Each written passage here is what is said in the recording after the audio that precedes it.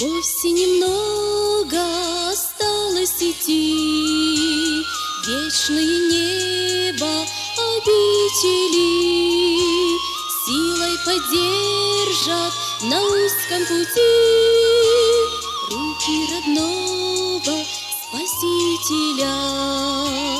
На горизонте сияет звезда, словно звезда Вифлеемская.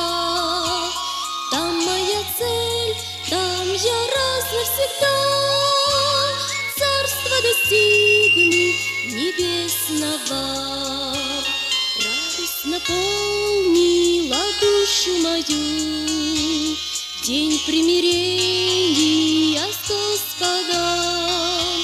Сейчас от того непрестанно пою Господу сердцем и голосом.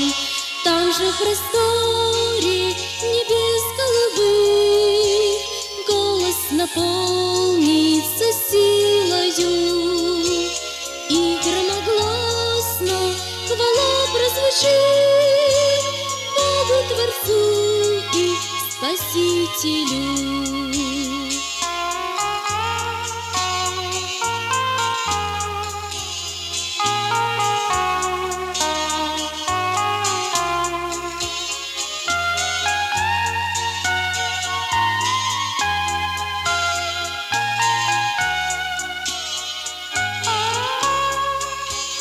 Духа Святого на сердце печать, имя Христа проповедую. Счастье имею в обмен на печаль, с Богом в молитве беседую.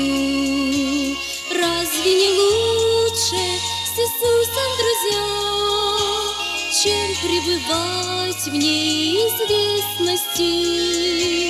Ныне к Христу призываю вас я, к радостной Божией вечности. Ныне к Христу призываю вас я, к радостной Божией вечности.